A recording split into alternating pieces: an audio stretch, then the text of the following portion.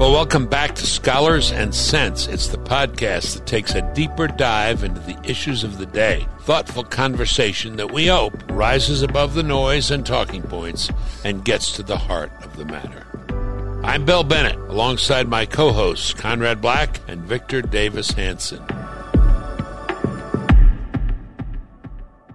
Let me start off. Kind of surprise news this morning. Unemployment has jumped. How can unemployment jump in this great economy? Any thoughts on that? That is a puzzle. I mean, are there any labor experts who, presumably the Democratic Party will trot out all sorts of people saying it's university-age people who've given up on being students for this year and are put themselves in the labor market or something. But I mean, it's counterintuitive, countercyclical, and I would have thought worrisome for the government. But am I missing something? First thing in the news this morning was all these people who are not going back to work because of government benefits. So, are you employed? No, I'm not. Are you collecting a check? Yes, I am. So apparently that accounts for a big part of that increase. And that's not, obviously not a good thing, Victor. Yeah, I think we talked about it in an earlier broadcast that we thought it was coming. And the only mistaken assumption was that we thought it would come later than sooner. But I think what you're seeing is a perfect storm. On the one hand, you are giving all of these stimulus and support for people who have been nurtured by them for over a year in quarantine, and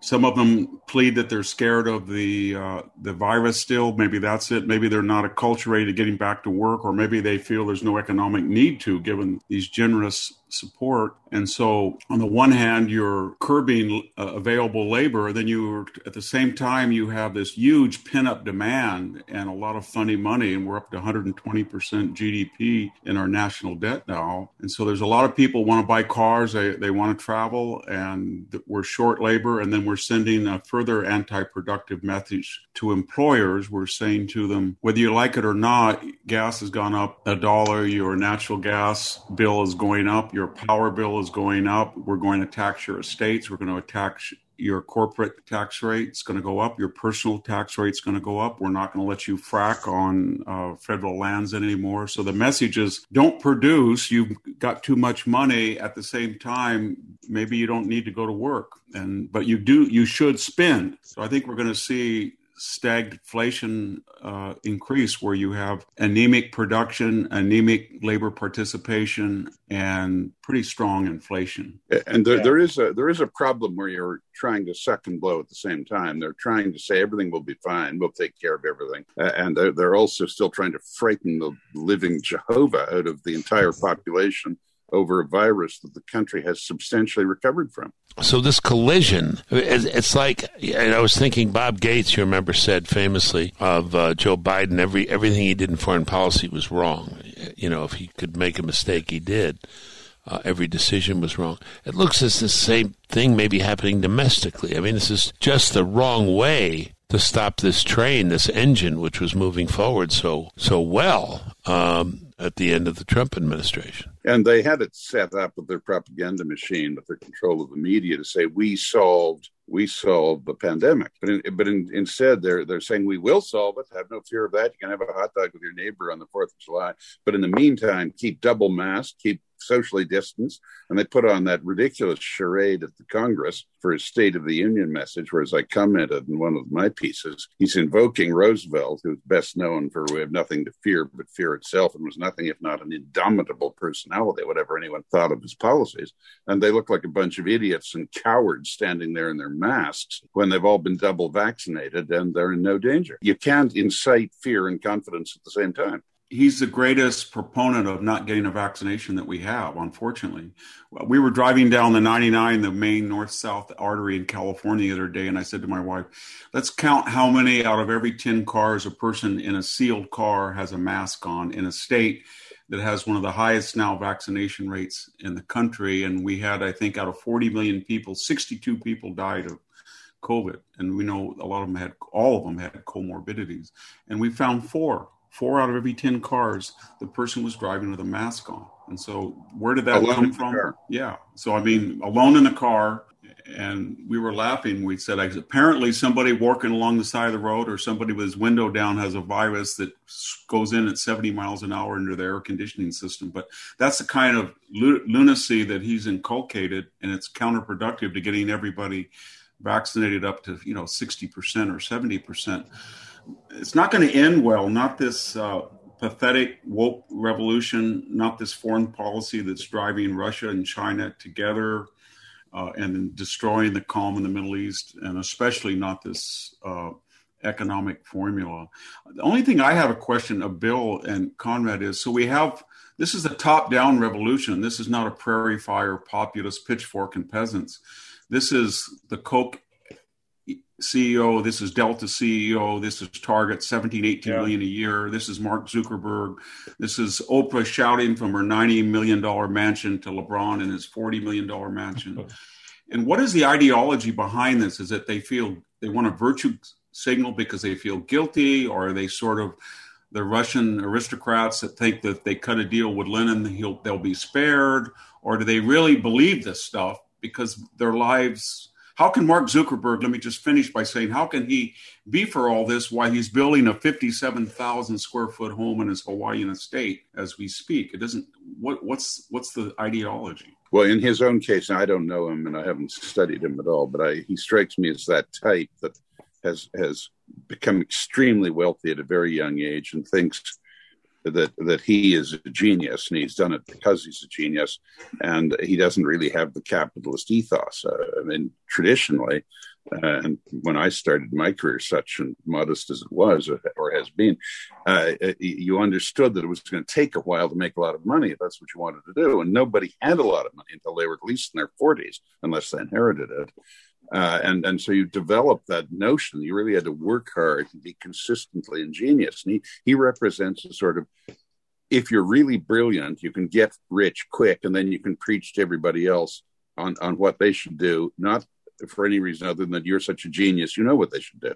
But that doesn't explain these... this gang of Jamie Dimons and this ludicrous man at Delta Airlines, I don't know what they're thinking. My guess is they want to be trendy and they're embarrassed capitalists, and some of them are from modest backgrounds and want to send a message that they've never forgotten that, but they haven't thought it through. I mean, and they assume that the consequences of their own ideology will either not apply to themselves, or they'll be able, with their influence and wealth, to navigate around them. I.e., when it's not safe downtown, they'll have security guards. When the schools go to hell, which they are, they'll have prep schools. When the global warming police come after them, it's an exemption for a private jet. And when the mobs surge through the streets to burn down the houses of the people responsible, they will be spared because they've been tribunes of the people. That's my guess. Yes, I think there's a good dose of guilt, whether they've succeeded at a young age or an older age, about their success when they know their own limitations. But I also think... Guilt or megalomania, one or the other. Okay, but I also think there's... I think this is learned behavior, from each other and from the institutions. There's also, conservatives look around and say, how did we lose the foundations, the corporations, the universities, the media, Hollywood? Well, the left was smart enough to focus on that. And we were thinking about banking and regulation and taxes, all important things for a party to talk about. But the culture. And there's a funny way in which when people become successful, isn't it, they go in opposition. Victor will tell me if I'm translating correctly, but there was an essay I remember by George Steiner in which he said, never forget the power of odi profanum vulgus. I hate the vulgar crowd, right? Is that pretty close, Victor?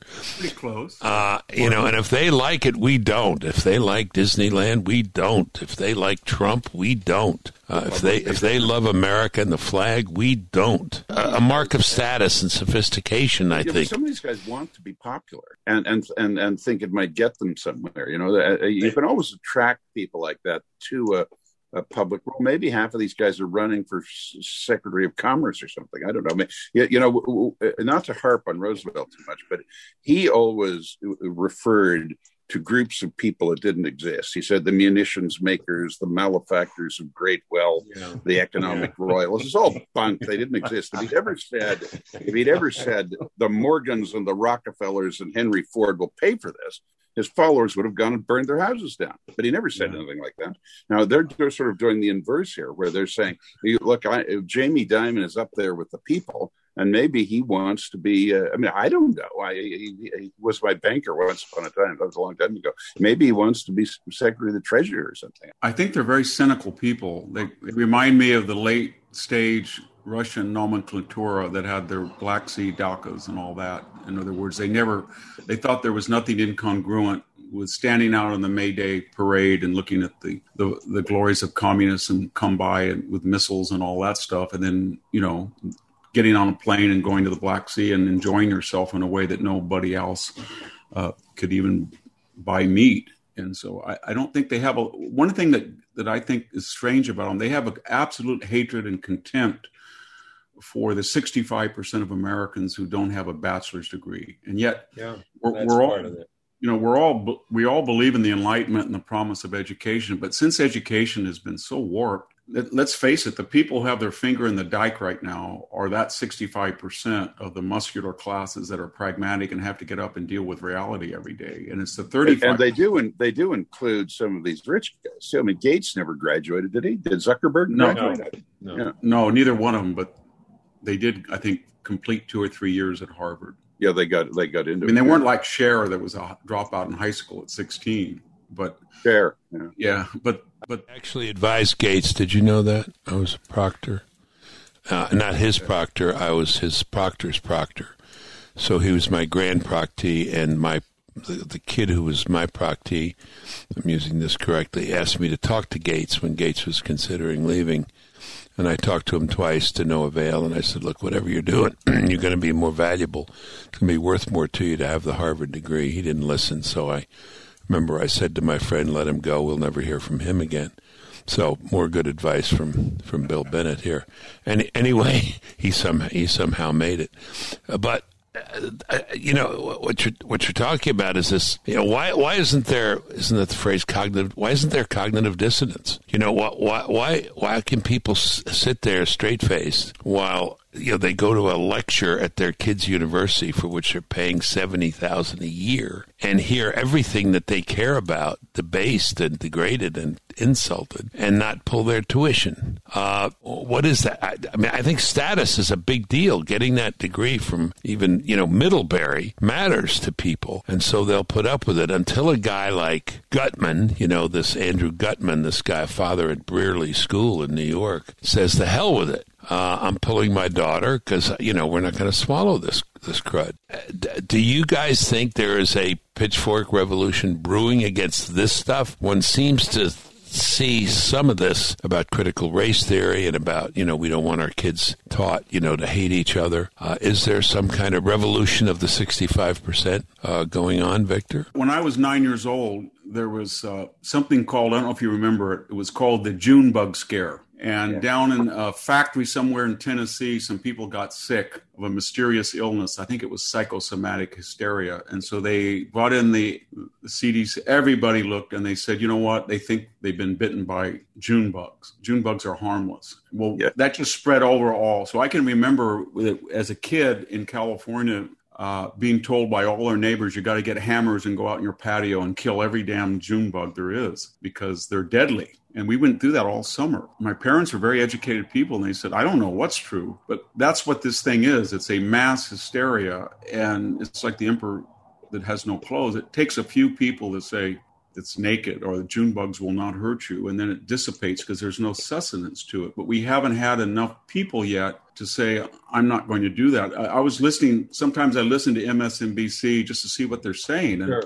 Sure. The other night, every guest said, we're in a wave of white violence against Asian Americans. So it took about 2 seconds, even on the staggered prejudicial Google order of search results, to find out that in San Francisco and New York, the vast majority, both numerically and proportionally, are committed by young African American males. And then there was 2 graphic videos just this week from New York of that happening. And yet here was everybody saying that, and they were very careful. They didn't say that whites were actually doing them, but that whites created the conditions that are ultimately responsible for others doing them. And then right after that happened, suddenly Ashley Babbitt story came back up, and her family is suing $10 million, and they're asking for discovery. And we're starting to learn that the government really doesn't want to talk about anything about how she was killed. And we're starting to see these details. There were armed people in riot gear that could have confronted her. She probably committed a felony by breaking in the Capitol through a window that was already open, but she was shot in the shoulder and the neck, killed. And according to our protocol, anytime an officer shoots somebody who's unarmed, then we have a national discussion about it, a national conversation. We get the officer's name and age, but none of that happened. And yet it's you talk about cognitive dissonance. We're supposed to say, okay, that's the reality. Okay, that's the reality with hate crimes. Okay, the Washington Capitol's got to be shut down because there's something called QAnon or whatever it is that's an existential threat, even though we had 90 days where 37 people were killed, $2 billion of damage last summer, but that's okay. And you're asking the public to accept too many lies, and they're like straws on a camel's back. And I think could I add to that? I think we're backing into the collapse like a souffle of Trump hate. I mean, the Democratic Party has been sustained by this hot air balloon of Trump hate for 5 years. And we all know they've accused him of everything, treason and all the rest of it. And they really thought they could hang around his neck like a toilet seat, this idea. And Biden referred to it in a speech to the Congress when he said we were facing an abyss of insurrection and autocracy, i.e. Trump. He didn't mention him, but Trump was trying to promote a violent overthrow of the government and a revolutionary dictatorship presided over by himself. It was complete nonsense, just an absolute fairy tale, unlike anything that has had any currency in my time in the United States. I mean, more fantastic than the McCarthyite schemes of communist insurrection and so forth. And it is finally slowly dawning on them. And oddly enough, the inarticulation of the Attorney General, which came as a surprise to me, is indicative of it's a kind of a barometer of how this is failing as an idea.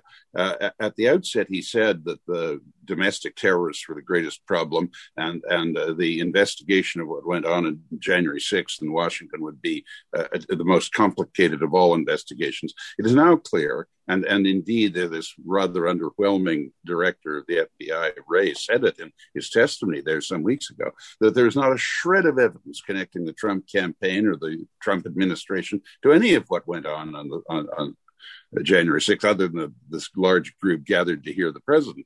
But they had no idea that was going to happen. They certainly didn't wish it would happen. And so they just have to go silent. And I think what's happening is they just have no answer, and they see the souffle falling. And one of these days, and maybe it's already started, they're going to get extremely sweaty of palm and shaky at the knee that they have to govern. They're going to be judged in their record. They can't win on a smear job any longer.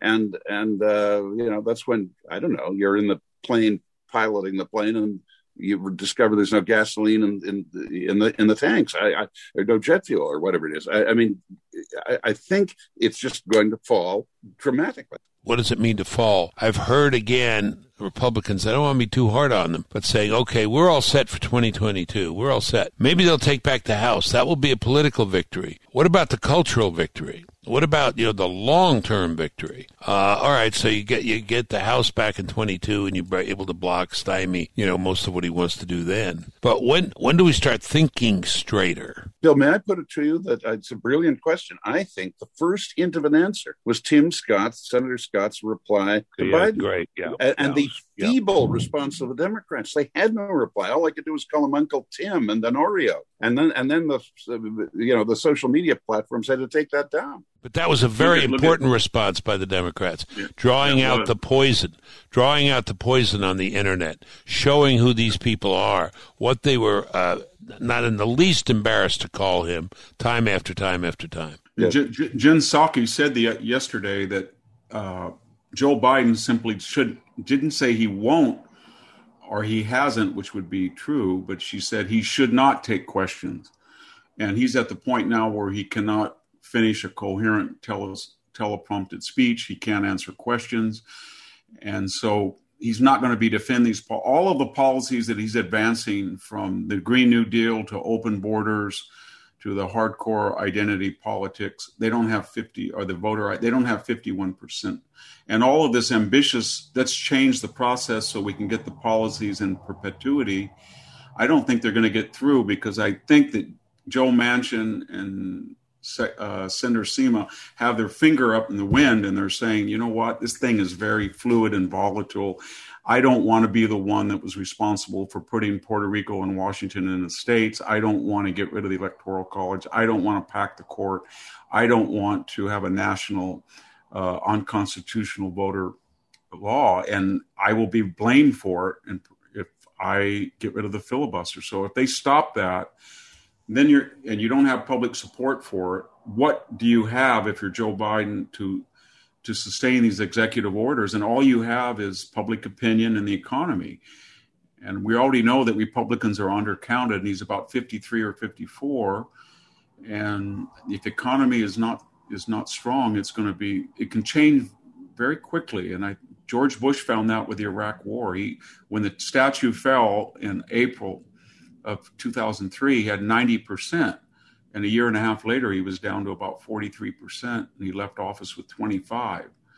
And so if people feel that they were tricked, and he was a much more competent man than Biden. Oh, not even close. He was much more competent, much more articulate than Biden was as well. And they made fun of his. Well, Victor, you guys would have much better connections to members of the Congress than I do, but I do have some. I do talk to some people who do talk to a lot of congressmen and senators, and as I understand it, they don't have the votes for any of this stuff, even in their own caucus in the House of Representatives. These congressmen, talk to their districts all the time, and what they're hearing is, "Don't touch this stuff." There's no support for it, no majority support for it. Yeah, I hear that. I talked to a member of the House yesterday. I'm going to see him tonight, and he said the same thing, that these I don't call them conservative Democrats. They don't exist anymore. But people in districts that were plus Trump or something, they either are looking to have a different career, maybe in the Biden administration, or do something else. They don't want to run for re-election. 7 or 8 of them. And then more importantly, they don't want to run on this. I am one of those who thinks that there is a very substantial possibility that, while undoubtedly Biden won the popular vote, only 42,000 votes, if they were tactically exactly placed, would have flipped the election in Georgia, Pennsylvania, and Wisconsin combined. And given the funny business that went on supposedly to facilitate voting in pandemic conditions, and none of this was ever addressed by the judiciary. Of all the cases taken by the Trump campaign or the Attorney General of Texas, I believe there are 28 of them in total, they were all not heard for procedural reasons. None of them was adjudicated. So the judiciary, from the Supremes down, took the position this was too hot a potato. They were not going to run any risk of flipping the election. So when a country has a potentially, at least partly, faked election result, and the judicial co-equal branch of the government simply abdicates, you are going to get a lot of disorder. And I think the fact that it's been as quiet as it has, though it hasn't been very quiet, is a testament to the fundamental stability of the regime. But it also indicates just how fragile this attempt at a massive, absolute upheaval in the democratic, small d democratic method of government in the country, and the whole ideological cast of its laws to monitor elections, regulate and administer elections, and the flows of money around within society. All of that has not and never had any real foundation under it. And eventually, you pay for that. Can we come back to Tim Scott for just a second? I want to ask my question another way. We talk about Congress. If the Republicans take the Congress for reasons that have been cited in lots of places, and you guys were just talking about, Victor was just talking about a fellow he's going to see tonight, and the tentativeness of a lot of these, moderates, if not, maybe not moderates, whatever they are, Democrats, and the margin is so close. But if you take the House back, Republicans, but the country still believes that, it's the country is systematically racist, and other things.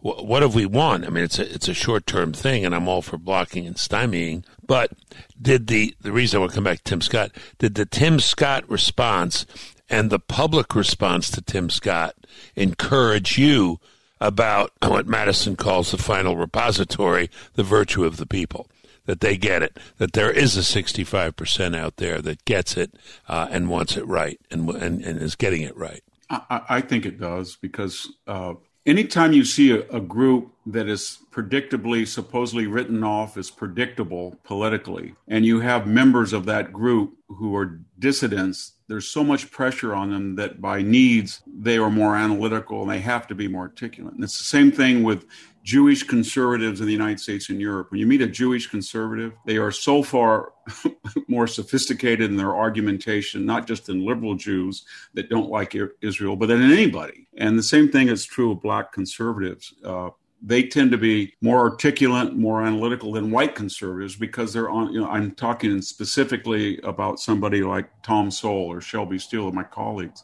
And so what happens is, if the Republican Party, I think, has taken them for granted, and they've said to them, we're going to use you as a special shock force to stop people in the minority communities, where they should have said, because you've been under so much assault and these ideas were organic within you, we're going to understand and appreciate the fact that you probably can do a better job than we can, and put them into positions of authority and responsibility. And when that happens, this whole racial facade will start to shrink. And I think it already is here in California with the Mexican-American vote, because when you start seeing middle-class Mexican-American people very carefully saying, I don't want to pay these taxes, I don't like the power bills, I do not like the gender initiative, I do not, and they were the people, they and the Asian American community are really the drivers behind the Newsom recall. And so I'm very confident. I just want to add one thing, though, that I think it's really an important development, and I'm really worried about this, and that is the traditional bastions of support for our intelligence agencies, our investigatory, FBI, the CIA, military were conservatives. In the last 2 months, I think that's just completely eroded. When the FBI did this to Giuliani, it's almost they were a shock force. When they went into this home in Washington, this couple, and roused them out of bed and falsely accused them of being at the January 6th. When we had this CIA infomercial the other day about being woke and all of this crap about you could be a progressive CIA agent. And then when you see these retired military employing terms of Trump, he's Mussolini, he's Nazi, he's responsible for Auschwitz. Then they came out during the June 6th and 7th attacks on the Capitol grounds, and they said, if you dare call in federal troops, you're a tyrant. Admiral McRaven said Trump should leave sooner or later, I guess before an election. And then they didn't say anything about the militarization of Washington. Don't you think that says something, that if you ask a conservative today, what do you think of our most distinguished officers, General Miley, chairman of the Joint Chiefs? What do you think of all these great retired generals and admirals? I think they're going to say, you know what? They get woke to get promoted. They get on corporate boards. I'm not going to really defend them and that agenda of not being meritocratic anymore. And what do you think of the CIA? I just don't want to comment. CIA reminds me of the intelligence age. Too much of John Brennan, too much of James Clapper and the director of national intelligence. How about the FBI? Well, I got sick of Comey 245 times. He said he couldn't remember under oath. I just think that support has evaporated for those traditional bastions that needed it. Yeah, but it's evaporated deservedly. To me, the most shocking of all of them was Esper and Milley or Miley, after they walk over to the Church of the Presidents, just publicly denouncing the commander-in-chief. And Miley's conduct was a good deal more disloyal than General MacArthur's. And General MacArthur was actually strategically correct, and he was a great general. I mean, who the hell is Miley? He's a military bureaucrat, as far as I can see. And I think I agree with you, Victor, but I think it is shocking, and I think the public's already there. But I go back to Senator Scott. and your point, the point both of you made, it was illustrated perfectly by the failure of the Democrats to respond to him and their friends in the media. I mean, Don Lemon tried. I mean, I don't follow them that much, but like you, I watch them sometimes just to hear what they're saying, and they had no answer to this man, and the country saw that. And I think it was a very watershed moment. There really is no answer. One of the things I picked up in this critical race theory book by this Kinney guy is, the myth of colorblindness. One of the reasons King is totally missing from this entire, curriculum is he represents everything that's wrong with their theory. And there was Scott, doing a very good impersonation of Martin Luther King, right? And this they hated because he is no longer King, and now Scott is no longer a person to look to, and that's why they don't have an answer.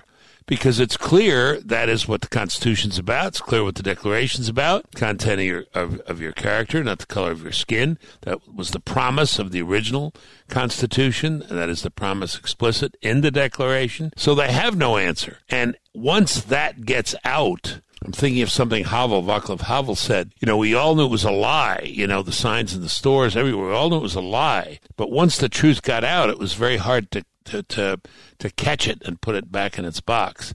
That's at least my theory. Maybe too hopeful. I don't think so, because on the woke thing, you can see they're already backing up. I mean, I saw the vice president say on television about 10 days ago that, in effect, she defined systemic racism as the fact that it's a society that has some racists in it. Well, I don't think anyone would dispute that. I just said there are not very many of them, at least as a percentage, but there would be some.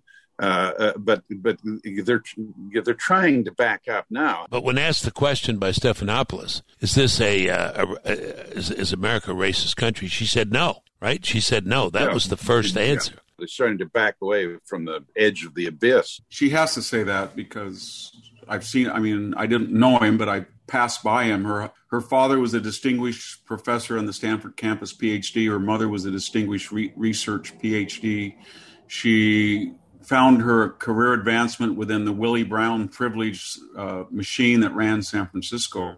So she's been a child of privilege, has a lot of people. One of the things that is strange is just we've replaced class with race. So a lot of people who are driving this, to be frank, are white, wealthy liberals. And yet when you examine how they live, their children are in prep schools. They're not in public schools.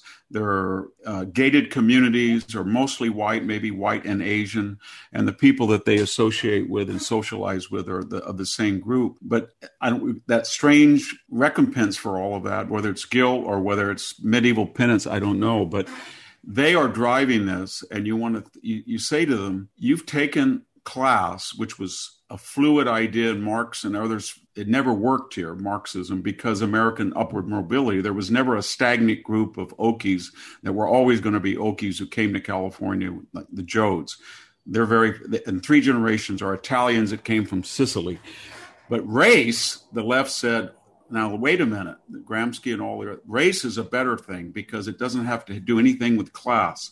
So you can be LeBron James and you can live in a $45 million mansion and you can be worth $1 billion, but you can always, for the rest of your life, be oppressed. Everybody can be oppressed no matter what their station in life. And that's a much better argument for permanent victimhood and need of redress.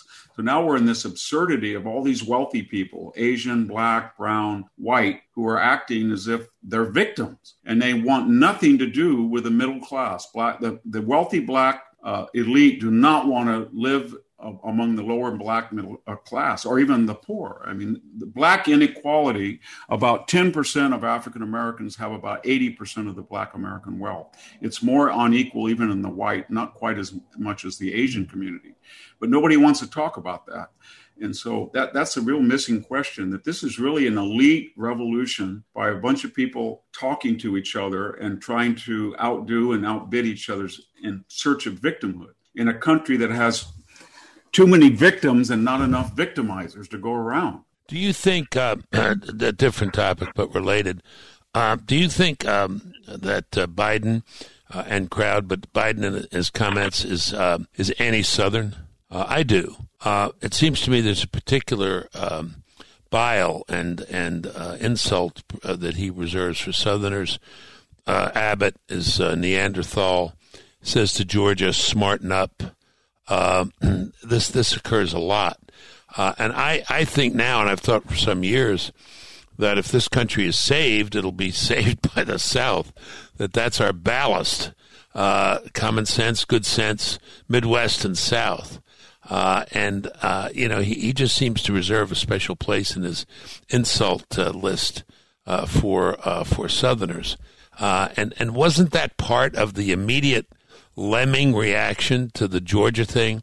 Well, if it's coming out of Georgia, despite the fact that it put in two extremely liberal senators, it was a southern state. Well, remember the earlier Biden, before Biden 3.0, whatever he is, he was a great encomiast of James O. Eastman and Robert Byrd. So he had no problem with Southern segregationists. He seems to have a lot of problems with white progressive, or I should say white modern people from the South that aren't segregationists. But when they were segregationists, he had no problem.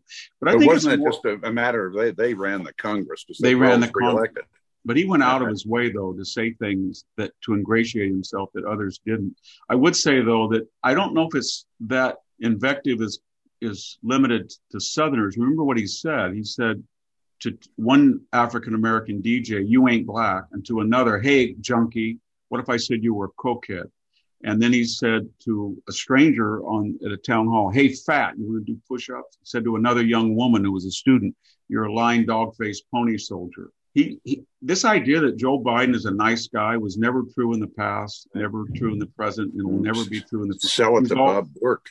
He's always been a mean SOB, and he says things, whether his corn pop stories or bragging about getting the Ukrainian person, it's always He-Man Joe Biden, who's a tough guy from Scranton, who when he was a little kid slammed the guy's face into the counter because he insulted his sister, or he's going to take Donald Trump behind the gym and beat him up. It's always this insecure guy from Scranton this braggadocio, it's mean-spirited, and there is no such thing as Uncle Joe. There never was. It was a complete myth that was fabricated mostly as the antithesis of Donald Trump. And by the way, Donald Trump was never as cruel. He was maybe as cruel, but he was never as ad hominem, as cruel, I think, as Biden has been. I think he's a lot wittier, too. The point I wanted to raise was this vote coming up on Congresswoman Cheney's status, I think, is an absolute dividing point for the Republicans, because she is standing absolutely on the line that it was a completely fair election and that Trump incited insurrection and was impeachable and should have been removed even after he left the office. And the Republicans simply cannot sign on to that. Their legitimate and, in my opinion, historically provable point is that it was a questionable election result, and he did not incite an insurrection and had no intention of doing so and no desire for one. And that is merely makes her an agent of the Democratic defamation of President Trump, and they have to throw her out of that position, and I think they will. But it is everyone who's saying it's a turning point, including her, are right, but it's not quite the turning point she thinks it is. And there's been this, to me, shocking locking of arms, even on Fox News, to say that Trump's complaints about the election are unfounded and have been proved to be unfounded. They haven't been adjudicated. And it is a questionable result. And the Republican Party, to maintain its integrity, even the never Trump part of it, have to stick with the ex-president's line. It was a questionable result. The judiciary took a bunk on the whole thing. And there certainly was absolutely no administration or Republican National Committee input into any idea of an insurrection. And she's just put herself outside the law. What does take a bunk mean? Is British expression for run away from something. Okay, all right. I agree with you. I agree with you about the election, first of all, but I agree with you about Cheney, but I say so with some regret, because I've known Liz Cheney a long time, like her, think she's strong and brave, and think she made a terrible mistake here, from which she cannot step back. I checked the record. She voted with Trump, a zillion% of the time, 75, 80, 85% of the time, better than, some of the Republicans who are condemning her. But Yeah, that can't stand, and I agree. It's too bad. She's very bright, and I would have liked to seen that intelligence in leadership in the House, Republican House. I agree with that. I've had dinner with her. I liked her a great deal. I think, and the irony is that for all her criticisms of Trump, as you said, she's been on, at least on her voting record, pretty loyal Trump supporter. So the question is, cui bono? Who's the beneficiary of all this? She's made her point so many times in the past that she has a disagreement with Donald Trump and she disagrees with him on foreign. But then then basically McCarthy said, we understand that, let's not remove her. But then why go to this next level and keep like a woodpecker drilling? And you have to ask yourself, is it because as Wyoming's only representative, she feels that she has a rump group of 20 or 30% of Republicans? And that's not enough, of course, but she's going to get the other Democrats, there are some Democrats, and squeak out a coalition to get reelected? Or is it she thinks she has no chance at all and she wants to be a national figure in some kind of reclamation of the Republican Party, or she wants a job, or I don't know what it is, but it seems to me it's suicidal politically. And there's no other point here I think is really important, because it came up with some of my colleagues at National Review, and that when I had a discussion with them, if you're a conservative and you did not like Donald Trump's comportment or even some of his policy, then you could criticize him. But if you're a conservative, that criticism would be weighed of your criticism also of the left. But the fatal problem with the Never Trumpers, that obsession became that they announced that they were abandoning the national ideological fight, and they were self-appointed gatekeepers of proper speech and conduct of Republicans, and they never applied that level of venom to the other side. And that's her problem. If she had just said to herself, I'm a family of conservatives, I am a conservative, and each time that I point out a constructive criticism of Donald Trump, I'm going to say whatever he did that I disagreed with in comparison to what this socialist agenda is that we're now faced with, but she never applies the same audit or censor of the other side. And that's what all the Never Trumpers, they made a career of self-appointed censors of their own people, and they never were commiserate. And that's what they were basically useful idiots for the Democrats. Well, that's a good question, because it's a two-way manipulation. Because after all, we can say that the Lincoln Project were useful idiots, and they were, but they also scammed $100 million from the stupid leftist who gave them the money on dreams that they were going to be very important. So I don't quite write them off. I think they're very sophisticated grifters, and they get manipulated, but they get rich in the process. No, I know a lot of them. Yeah, I know a lot of them. I cleaned out my Rolodex on a lot of them. One thing that's driving me crazy, and I suggest we bring this to a close unless somebody else has something, is can somebody, two things on Kamala Harris. First, Victor, you reported you and your wife seeing 4 out of 10 people in cars wearing masks. How about, did you see the picture of Mr. and Mrs. Kamala Harris? I can't remember his name. Kissing with the masks on? For God's sakes. Is this what we've come to? Is this what life is? Really? Okay. There's what we call, usually mistakenly in philosophy, they say ad absurdum. This is ad finem, the final point, the end point. But this one, this task of hers, as if it is a puzzle. At what point do the Northern Triangle countries have sufficient resources and happiness that it doesn't make sense to want to go to the United States any longer? Never. That's never going to happen. I mean, we're always going to be better, at least I hope. I mean, if the measure is how can we equalize things, you're not going to equalize those countries to the United States or 5,000 other countries in the world.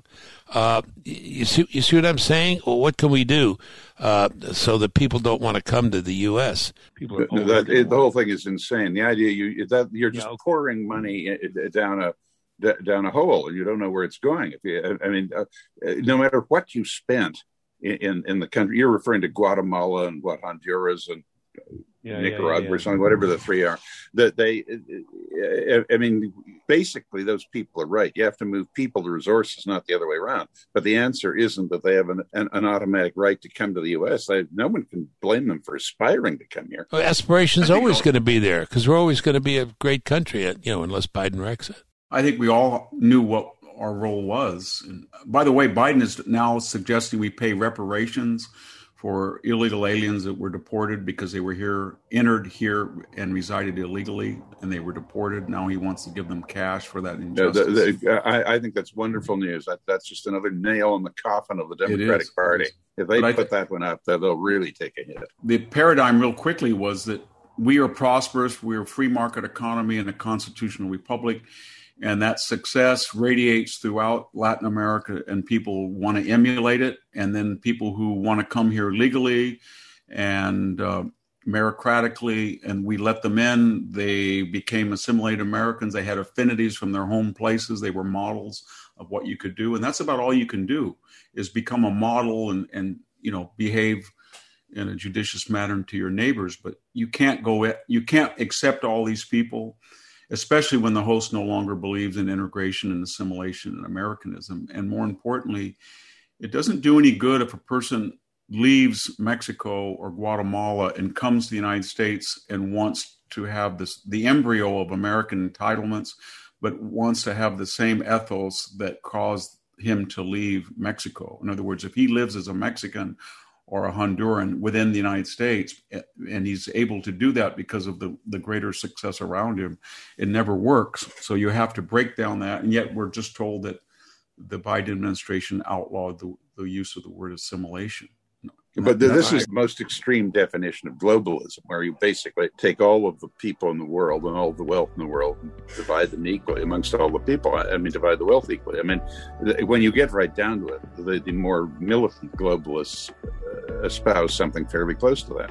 Anyone, anywhere in the world has a perfect right to the same standard of living as anybody else. But this is just Marxism at a different level, and without any authority to be imposed. So that does it for today's show. Want to join the discussion? Email the show at scholarsandsenspodcast@gmail.com. Share the show with your family and friends. Subscribe, rate, and review. So for Conrad Black and Victor Davis Hanson, I'm Bill Bennett. We'll talk again soon.